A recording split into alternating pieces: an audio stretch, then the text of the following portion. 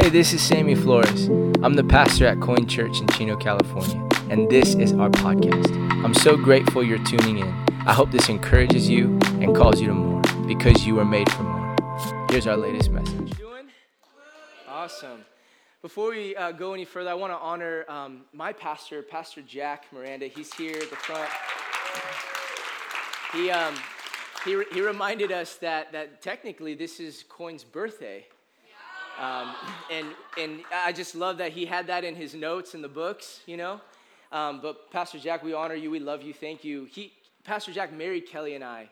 In December, it'll be 10 years. And so we're just grateful to have you. Thank you for being a mentor and a pastor in my life. I'll never forget when I was a youth pastor, I met him right across the street off the 55 freeway where the fairgrounds are in Costa Mesa. And I sat down with him. I said, I feel God's calling me to plant a church.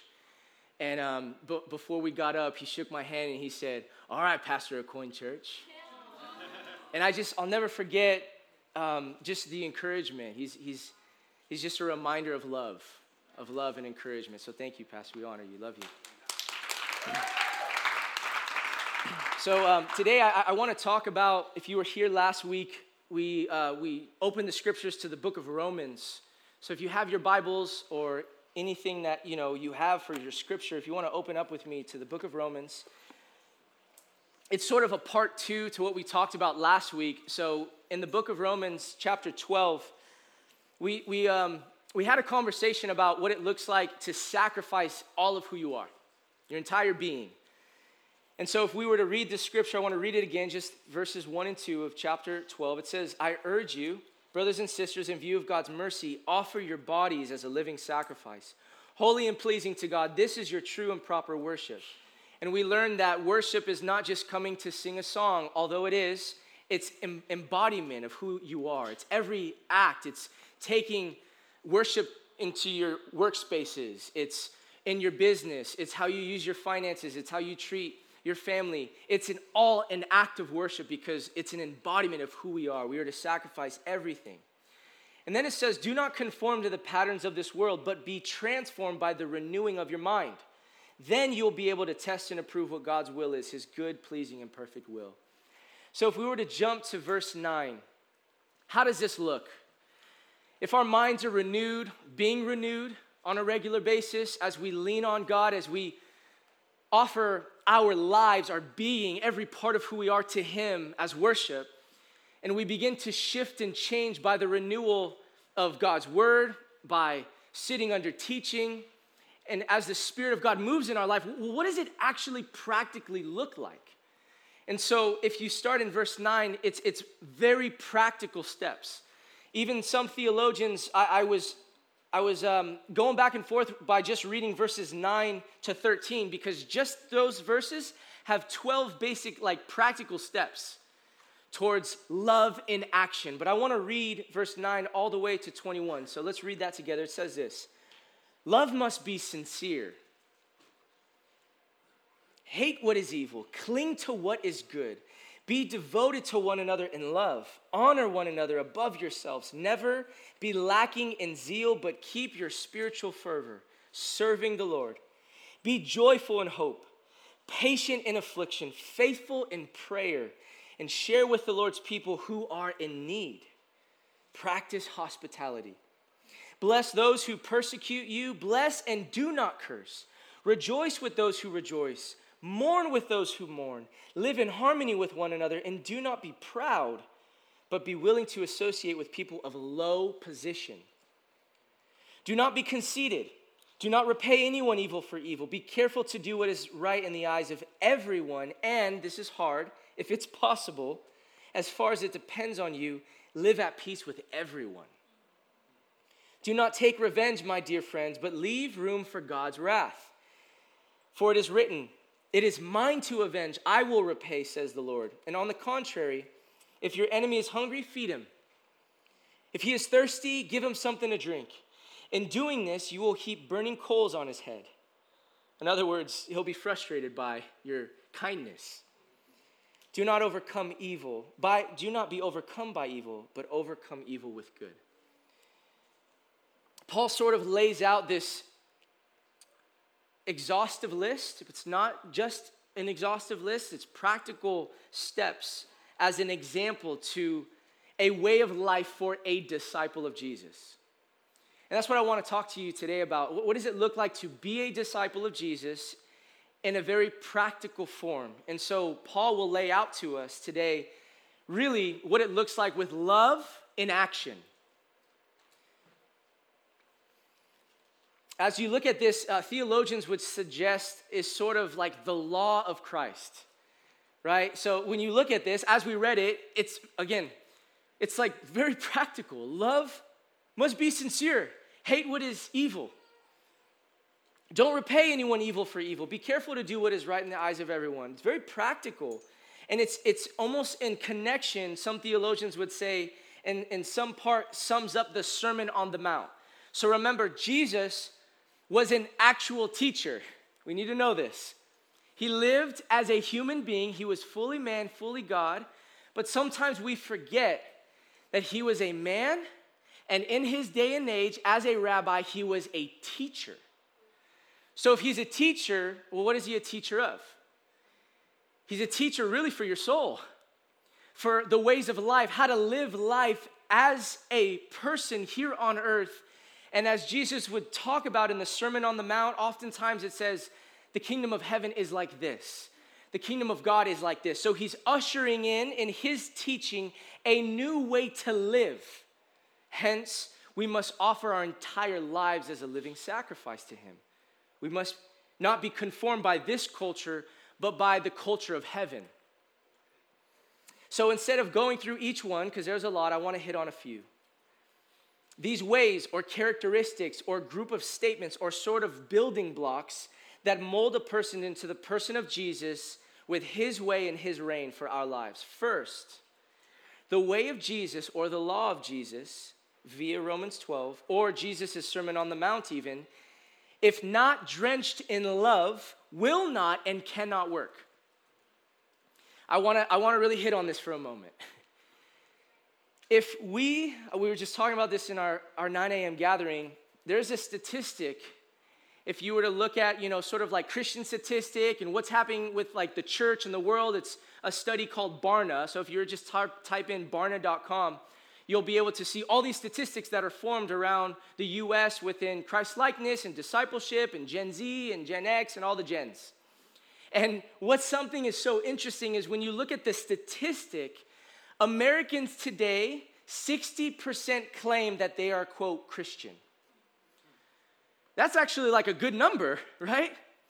But if you were to like go a little bit more in depth to that, 4% are actually practicing Christians.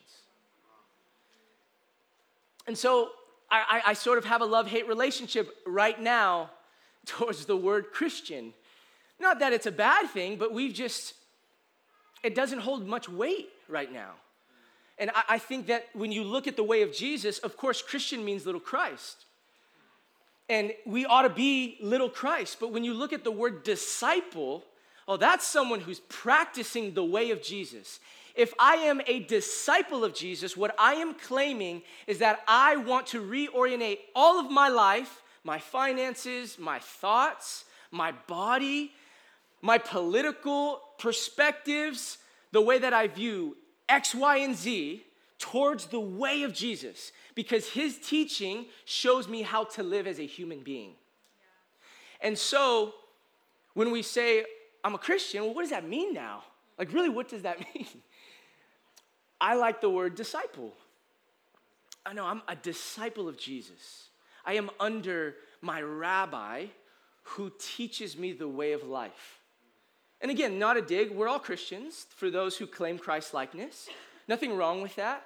But I just want to push against the cultural narrative right now that if 60% are claiming this and only 4% are practicing, well, what does it look like then to practice the way of Jesus? Paul will lay this out, but I would argue that if it is first not drenched in love, then you become a Pharisaic disciple of Jesus, meaning you're all religious. You have all the answers.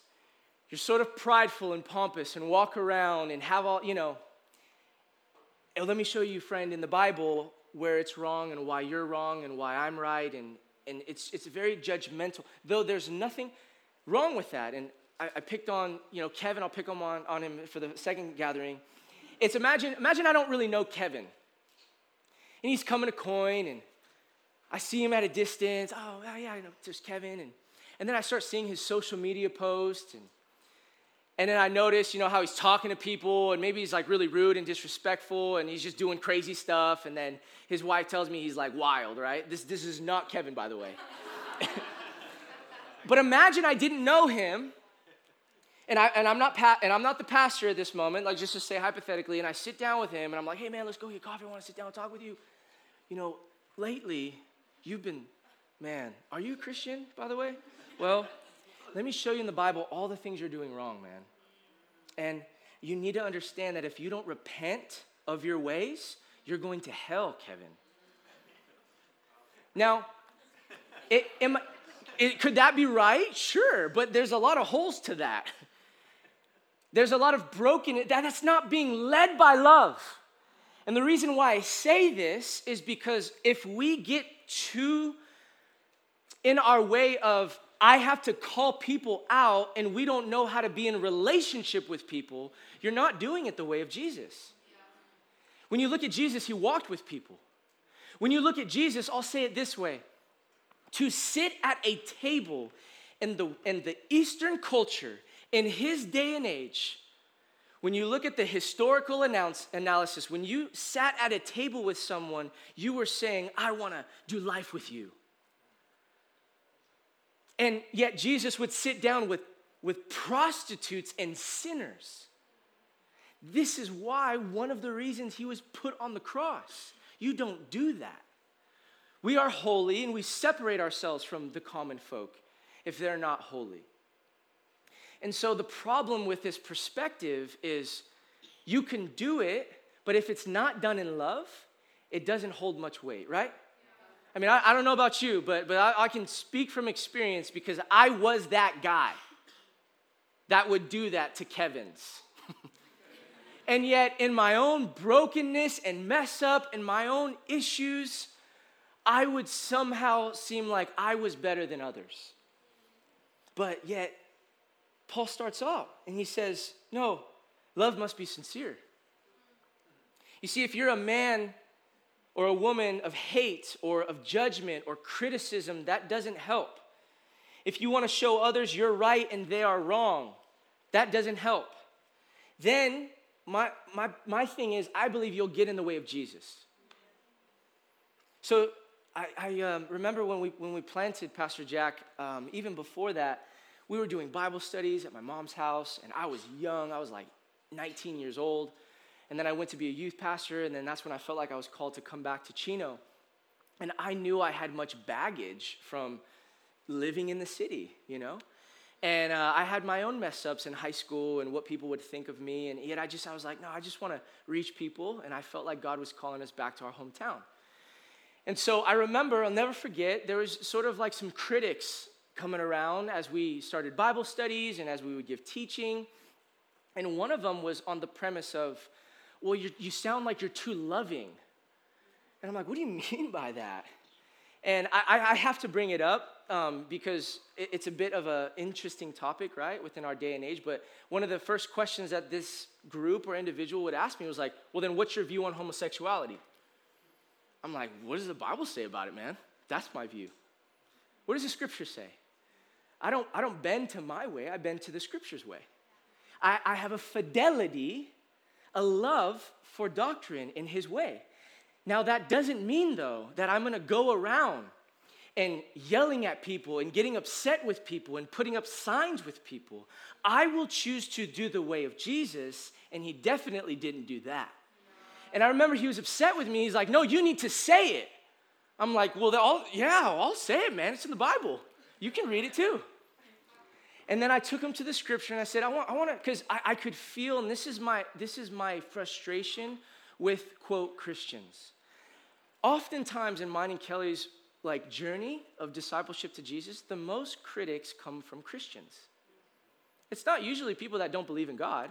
It's usually the ones that believe in God that have the most to say. And I'll never forget, I sat down with this individual, and, we wanted to go back and forth, and I said, hey, man, you know that passage of Scripture where Jesus, he's brought amongst the Pharisees, and they catch a woman in the act of adultery, and they throw her at the feet of the Pharisees, and Jesus is in the room, he's in the space outside, and they're like, Jesus, by the law, this woman who was caught in the act of adultery should be stoned to death.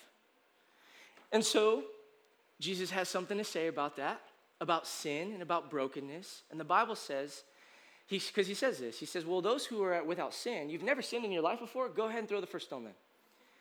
And the scripture says from the oldest to the youngest, they begin to leave. Probably because the older you live, the more you know you're like not perfect and jacked up, right? So the Bible says from the oldest to the youngest, they leave. And then Jesus is there just with the woman. And it's frustrating because where was the man then that was caught? Now, we like to have our own narrative, our own way of doing things. But yet, I think the man is just as much as responsible as the woman. But that's just how they did it in the Old Testament, right? In the New Testament, women were brought at a very low. I need you to understand this. In the scriptures, especially as Paul's writing to the churches, and we hear things about women to be silent, X, Y, and Z, which, a side note, I believe in women in ministry. It's just a side note. And well, here's why. A woman in the New Testament, in Paul's era, this is why you need to understand historical context. This is why you need to know the Roman Empire and what they thought. This is why, as I was in Bible school, I was learning about Rome and about Persia and about Nero and about all these things and people and places, even outside of Israel, because I soon realized that a woman was lower than a slave. Did you know that? They were viewed lower than a slave. That's just a side note. I don't even know why I'm getting on a tangent. But my point is, the way of love, I just want to do it the way Jesus does it. And I've noticed Jesus wouldn't come, I don't know, I'll just speak for myself. I wouldn't sit down with Kevin and say, Kev, let me show you, blah, blah, blah. No, I want to take on the way of Jesus and be in relationship with Kevin. The longer that I walk with someone, the longer you walk with me, we begin to learn the way of Jesus together. Because that's how Jesus did it. Which, by the way, I said earlier, when Jesus would invite people to follow him, he had many following, women included, and many disciples. And he'd be like, okay, a lot of people are following me around. I got to give some truth because they need to know the cost. And so he would say in the scripture, you need to understand if you're not willing to leave your mother, your father, your brother, or sister, you're not fit for the kingdom. You need to understand that this is a sacrifice, so you have to be willing to pick up your own cross. Remember cultural context. Rome, that was the worst death ever in that time. Pick up my cross. What are you trying to say, Jesus? I don't know if I can follow you. That's hard. So Jesus would speak with love, but he would always speak with truth. He was both tough and he was both tender. My point with all of this is we need to learn how to be people of love. We need to learn how to walk with one another. When we have critical posture and critical mindset and always trying to put someone down, we get in the way of Jesus. Now it's different if you're walking with me or Kevin, right? He's like, hey man, it's been a couple of months and I noticed you're talking like this. Well, let me show you in scripture, where that's at. That individual is going to know Kevin loves them. Does that make sense? So, I would say it's impossible unless you're willing, in all of this, to be formed by God, right? So, here goes the first one. Love must be completely sincere. There must be no hypocrisy, no play acting, no ulterior motive. There is such a thing as cupboard love. Have you heard of that saying?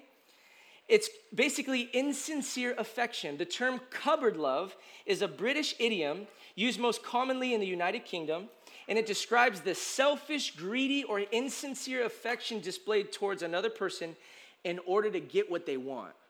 So it's love that becomes incredibly selfish, whose aim is to get far more than it is to give, which, side note, sounds a lot like lust.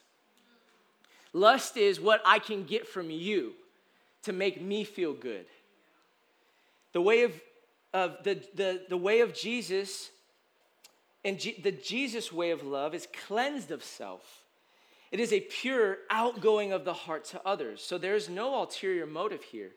There's no game or strategy in our love for one another. So this love must be completely sincere. I also have just another side note story, just so hopefully this makes sense. Because I was that guy that, I grew up in church. You've heard this. My mom would send me to all the junior high camps, and I had to go with them.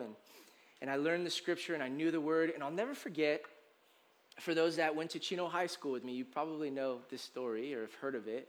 Or we'll be able to put some, stuff together. I wanted to be a part of the Christian club, I think my junior or senior year.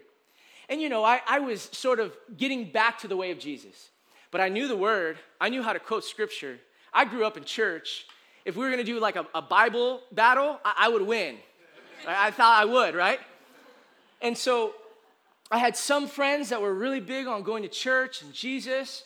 And then I had others that didn't. And so I'm like, I want to be a part of the Christian club. I want to be a part of the leadership team. And I'll never forget, I sit down, and they have like interview style. It's like serious. And they're like, well, can you quote some scripture? What do you believe about Jesus? And I'm like, oh, I got this. I'm quoting all this scripture memorized. I lay out the whole gospel. I need them to know that I know. And they're like, okay, thanks. We'll give you a call. We'll talk about it as a team. We'll pray about it. And I'll never forget, I get a call from the Christian club president. And some of you know who he is, and I love him, and I'm so grateful he did this. He called me, he said, hey, Sam, he's a real loving guy. Hey, what's up, bro? Hey, man, I just want to, how you doing? Oh, I'm doing good, man. What's going on? We were just kind of praying and talking, and, Sam, we definitely know you know the scripture, and you love God, but, man, we can't bring you on the team. We can't bring you as a leader in the Christian club. Oh, well, why not? Your lifestyle, man, it's not adding up.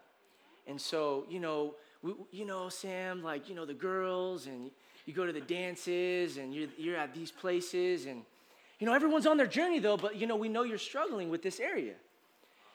And I'll never forget, even my mom was upset. I was a bit upset. Why? Because I had so much pride. I was so arrogant. I thought I was good, but if I'm being honest, I wasn't. I'm grateful for that leadership that said, no, not right now, man. And so my point is, the problem is, as Christians, we could either be one end or the other. We can be conceited or we can be loving. I'm just grateful that I have had people in my life to call me out. Do you have anyone that does that for you? And if they do you get really upset? Do you get arrogant and prideful and conceited and like, well, how on earth could I do anything wrong? Let me say something about what you do wrong. That's usually when you need some more Jesus in you. There's another verse as we kind of go in another direction. Verse 12, it says, we are to rejoice in hope. When Alexander the Great was setting out upon one of his campaigns, he was distributing all kinds of gifts to his friends. In his generosity, he had given away nearly all his possessions. Sir, said one of his friends, you'll have nothing left for yourself. Oh, yes, I have, said Alexander. I still have my hopes. You see, I believe that as a disciple of Jesus, one thing we need to know, we were talking about trust in Psalm 20, is that we have all of the hope of the world. That whatever situation I go through, I know that God might not be like the genie in the bottle to fix whatever is going on, but I know he's with me. And as long as I know that my God is with me, I have hope. As long as I know I have someone to fall back on and to lean on, and that his ways are much bigger than my ways, I have hope.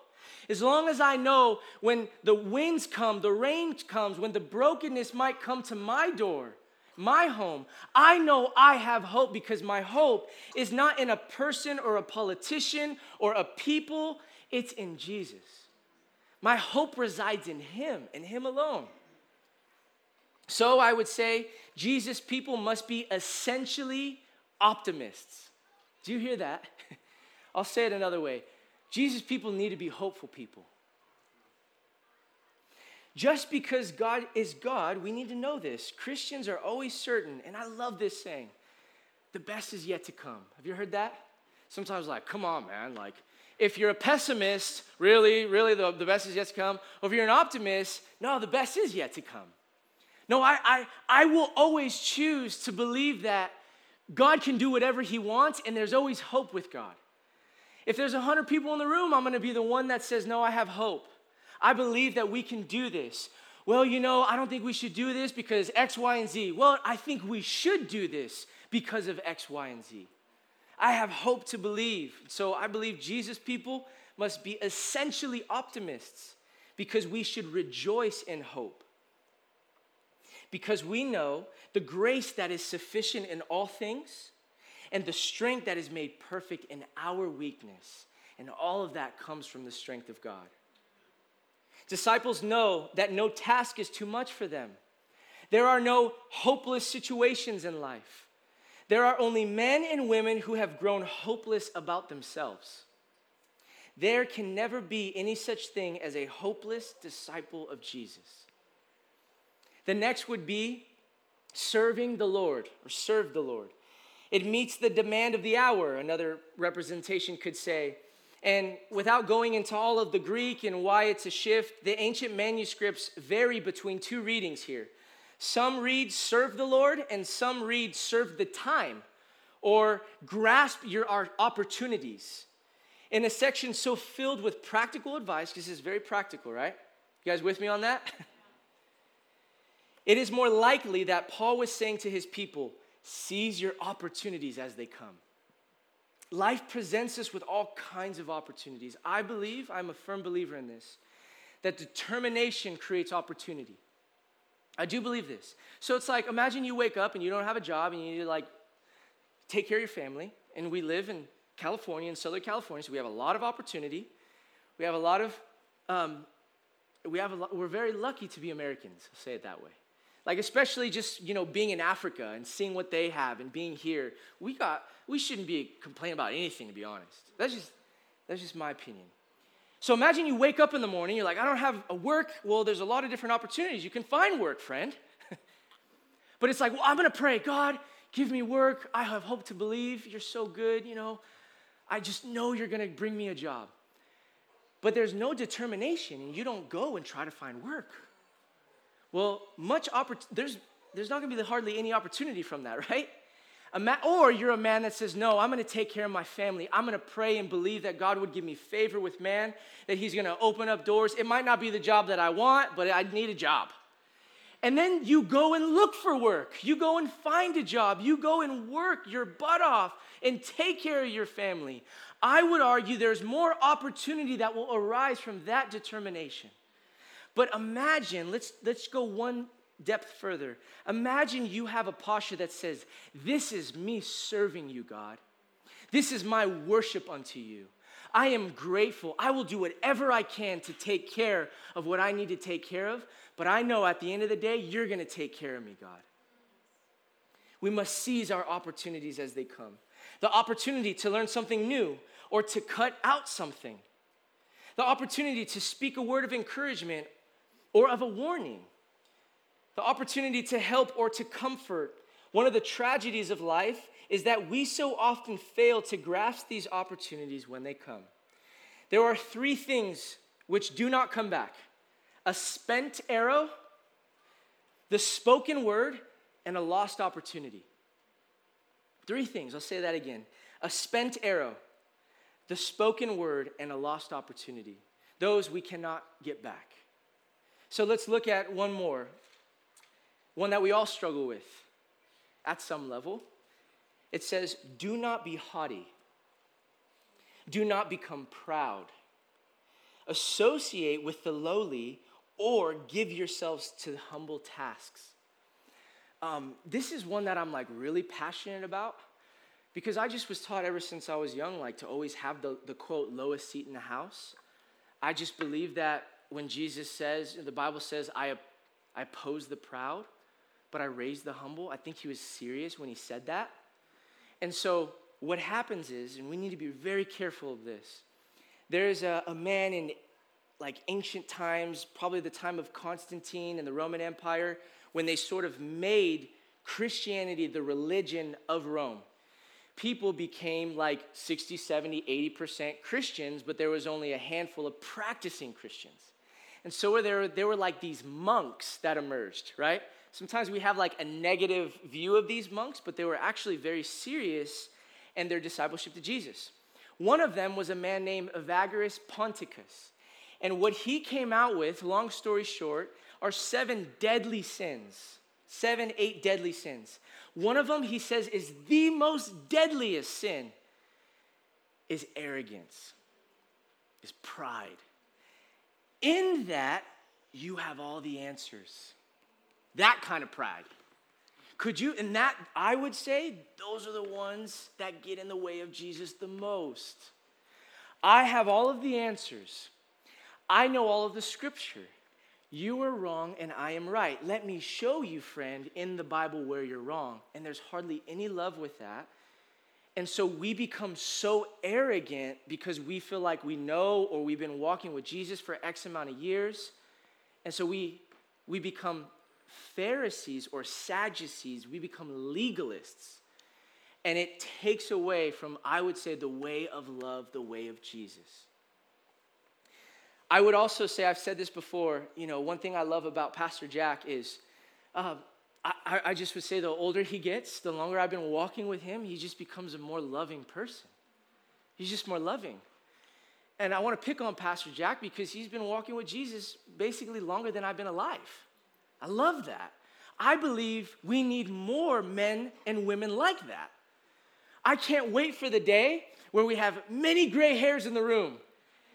Honestly, and you can go up to someone if you're 22 years old and you can shake a hand with a man named Jack and he could say, son, I've been walking with Jesus for 40 years. I've been walking with Jesus for 50 years. And I would propose, when you look at the way of Jesus, that person who's been walking that long with Jesus should be a person of love. Not of arrogance, not of bitterness, not of you're wrong, I'm right, but a person who desires relationship to walk with you. Yeah. Even Kelly yesterday with one of her relatives, a real strong man, like a manly man, doesn't cry. She even had noticed, she said, the older he gets, he's become more emotional. Well, yeah, because you see life. You see that life isn't as serious as it should be. That life is fleeting, that it's here one day and it's gone the next. So why would I live my life with judgment and criticism and maliciousness? Why? And that's why Paul says, don't be haughty, don't be proud, don't think you have it all together. Associate with the lowly. I think, a fix for humility, if you're like, yeah, I kind of struggle with pride, I don't really know how to fix that. Well, you don't just wake up one day and say, I'm humble now. Well, is there a people group that you can't stand? Or a race you can't stand? Or a socioeconomical space, the rich or the poor you can't stand? Then I would say go serve those people. Go get low. Go be like Jesus and offer your hands and feet to them and say, how can I be of service to you? Then when you start to do that, you become humble. Or more practically, to the men in the room, this is for myself too, because Kelly will do it sometimes and I feel so bad. Like, take out the trash. It's just an example. It's like, I don't want to take out the trash. So it'll just happen. Well, when you start to do things like that, you become more humble.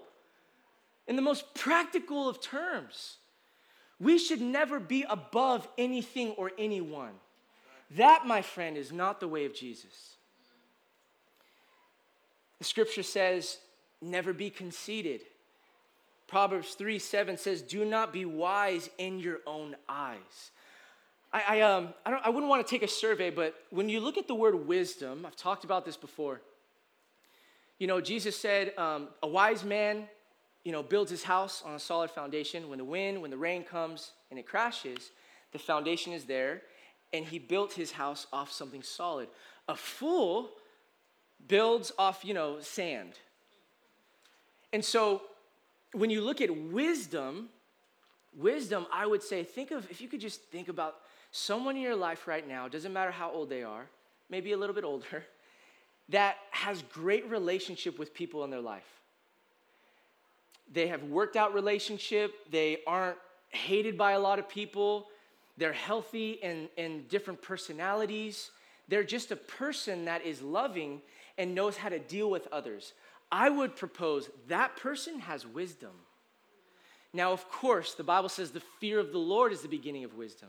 But when you walk with God long enough, you begin to learn not just about you, but about others. And how to love others, and how to walk with others, and how if Johnny has a problem with me, I don't just cut Johnny out of my life. I walk with him. We have conversation. And I just think that the more we learn to do that, the more we become people of wisdom, because it's led and it's energized by love and wrestling things out with one another. So when you have an enemy or a person who does you wrong, notice, if it is possible and as far as it depends on you, live at peace with everyone. That is a very difficult one to ask, Paul. Like, geez, really, Jesus? You want me to do that? But notice it says, if it's possible. And I said this in the first gathering, and it's important to remind all of us. If you claim that you are a disciple of Jesus, do you know that the Bible says you and I are ministers of reconciliation? Meaning we cannot hold bitterness or grudge or resentment towards someone else. As a minister of reconciliation, I can't do that. Did you know that? Now, basically, you need to learn how to forgive. That doesn't mean you forget, right? That should be the goal. But there are sometimes offenses where people do things that are really painful. Jesus would say, Paul would say, the writers of Scripture would say, forgive. Forgive. That doesn't mean you have to be buddy-buddy. It doesn't mean you have to go and get dinner with them every Wednesday night. It just means you ought to forgive that person and give them up to God. I know this is kind of hard, right? For being honest. But these are very practical steps of a way of a disciple of Jesus. So I can understand now why in verse 2, chapter 12, verse 2 of Romans, it requires you to be a living sacrifice. This is why. Because all of my thoughts and my emotions and my body and my being and my mind must be subject to the way of God, to the way of Jesus. My ways must eventually go, and his way is supreme. So this is what that means. And how do I show holiness? And how do I please God then? Well, don't let your love just be words. Let your love be an action. Worship, you guys can come on up. I want to give a challenge to every person in the room. And really a true challenge. If you really want to do this, then I think you should do it. I'm going to challenge you to go to one person. If you're in a part of community and you see someone on a regular basis, ask one person in your life that is kind. Make sure they're kind. They love God. And ask them, is there any area of my life that I need to fix or work on? Is there any blind spots? Do I come off as arrogant? Do I come off as unkind? Do I come off as rude or disrespectful? Do I make it seem like I have it all together? Now, if you struggle with pride, that's probably going to be really hard for you to do. So this is a good way to start practicing humility. But ask someone in your life, hey, is there any blind spots that you could challenge me in? And just lean in as an invitation from Jesus, so that you can start working and practice and shift things and change your habits towards who God is in your life. Does that sound good? Amen. You guys can go ahead and stand with me as we finish in worship.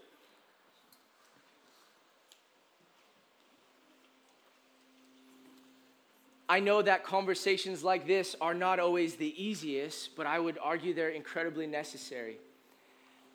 A prayer that I have on a regular basis is that we wouldn't simply, fill chairs in a room. I think that's awesome. It shocks me every week. you got to remember we're used to sometimes our room not being as big. And so I like to know every person's name. And I'm starting to learn that I have limits. And I might not know everybody's name. And there's even times where, here's my confession, I'm like, oh, is this your first time? And you're like, no, I've been here like 4 or 5 weeks. And so it's a blessing that, like, you know, there's a draw to this community. I'm grateful for that. But I just want to make something really clear. If you desire to become radically transformed into the person of Jesus, you're going to really love this place. You really will. But if you want a chiller agenda here, critical, or think that your way is going to be better, if you want to change things and move things around or be critical or judgmental, or if you feel like, oh, I just want to come because it's a good church or I like the music, you're probably not going to enjoy this space a lot. Why? Because someone will challenge you along the journey. This is our commitment as we meet as a leads team. The conversation we had was there's a lot of new faces. How do we continue to connect with new people? How do we continue to walk and disciple new people? And Pastor Jack has told me this. Many people in the room, Maddie has told me this. Like, Eric's told me this. I can't be 100 places at one time. I can't disciple every person in the room. But I could do my best to present the word of God to you with fear and reverence and honor. I am terrified every time I open up this book. I honestly am. There's times where I feel like, gosh, like someone else, Kelly, can you preach? Because I fear God. I fear and I believe, not I'm scared, but I have a reverence for him.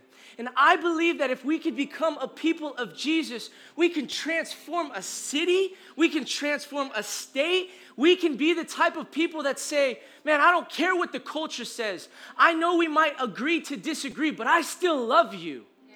You're welcomed in this place. And even if I'm sorry for doing this publicly, man, if I could shout out Ron, he just told me earlier, he's like, man, I want to get baptized. I'm ready to get baptized.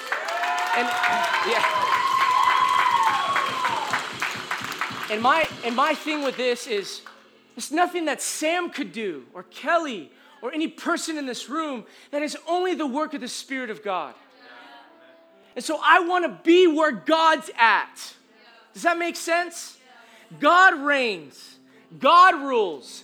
God is the chief cornerstone of this church. Jesus is the king. So his way goes. Sorry. It's not, well, let me take this part out. Let me rip this. Oh, this makes me a little bit uncomfortable. No, it's the word of God. I worship God in, quote, spirit and truth. And so if that's a wrestle, that's okay. It's a relationship. I want to walk with Jesus. This is not a linear journey. It's point A and then point B, and then when I'm at point B, then I really start. No, it's all over the place, discipleship to Jesus. But if you, as your own person individually, can say, God, you're my rabbi. Jesus, you're not Pastor Sam, not Pastor Kel, not the people in the church.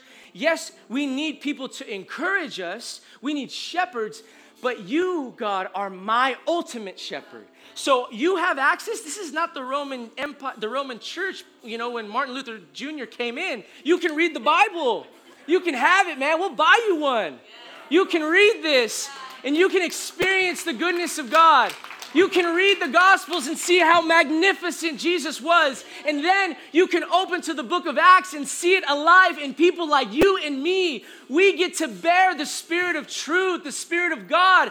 So that's the type of church I want to be a part of. So can you be challenged by one person this week? Just one person. Hey, how am I doing with this Jesus thing? Is there anything I need to work on? I'm going to humble myself for a moment. Anything. And don't bite back. Don't snap back. Just receive it. And then I've learned, then take that to Jesus and say, Jesus, what do you say about this? But we will not grow unless we challenge where we're at on the journey. That's the renewal of your mind that's embodied through the Spirit of God. Does that sound good? Yes. Amen. Well, we're going to invite our elders up. Maddie and Brandon, if you guys can come, that'd be great. And if anyone needs prayer, if it's something good in your life, if you want to, hey, I need prayer for this, I just ask that you pray, that God would move. We believe in prayer in this church. We believe in the power of the Spirit of God in this church. And so if you need prayer, great, come up and pray. If not, then lean in. We're going to have a time we just call a time of ministry, where if you just want to sit and worship, it's, we've passed 11. I know Super Bowl, so if you got to go, we love you. Go Taylor Swift's team. I'm sorry, kidding. Bad timing. But if we're going to worship, we love you guys. If you're dismissed, if you'd like to go. If not, if you want to stay and pray, we love you. God bless you, and we'll see you next week.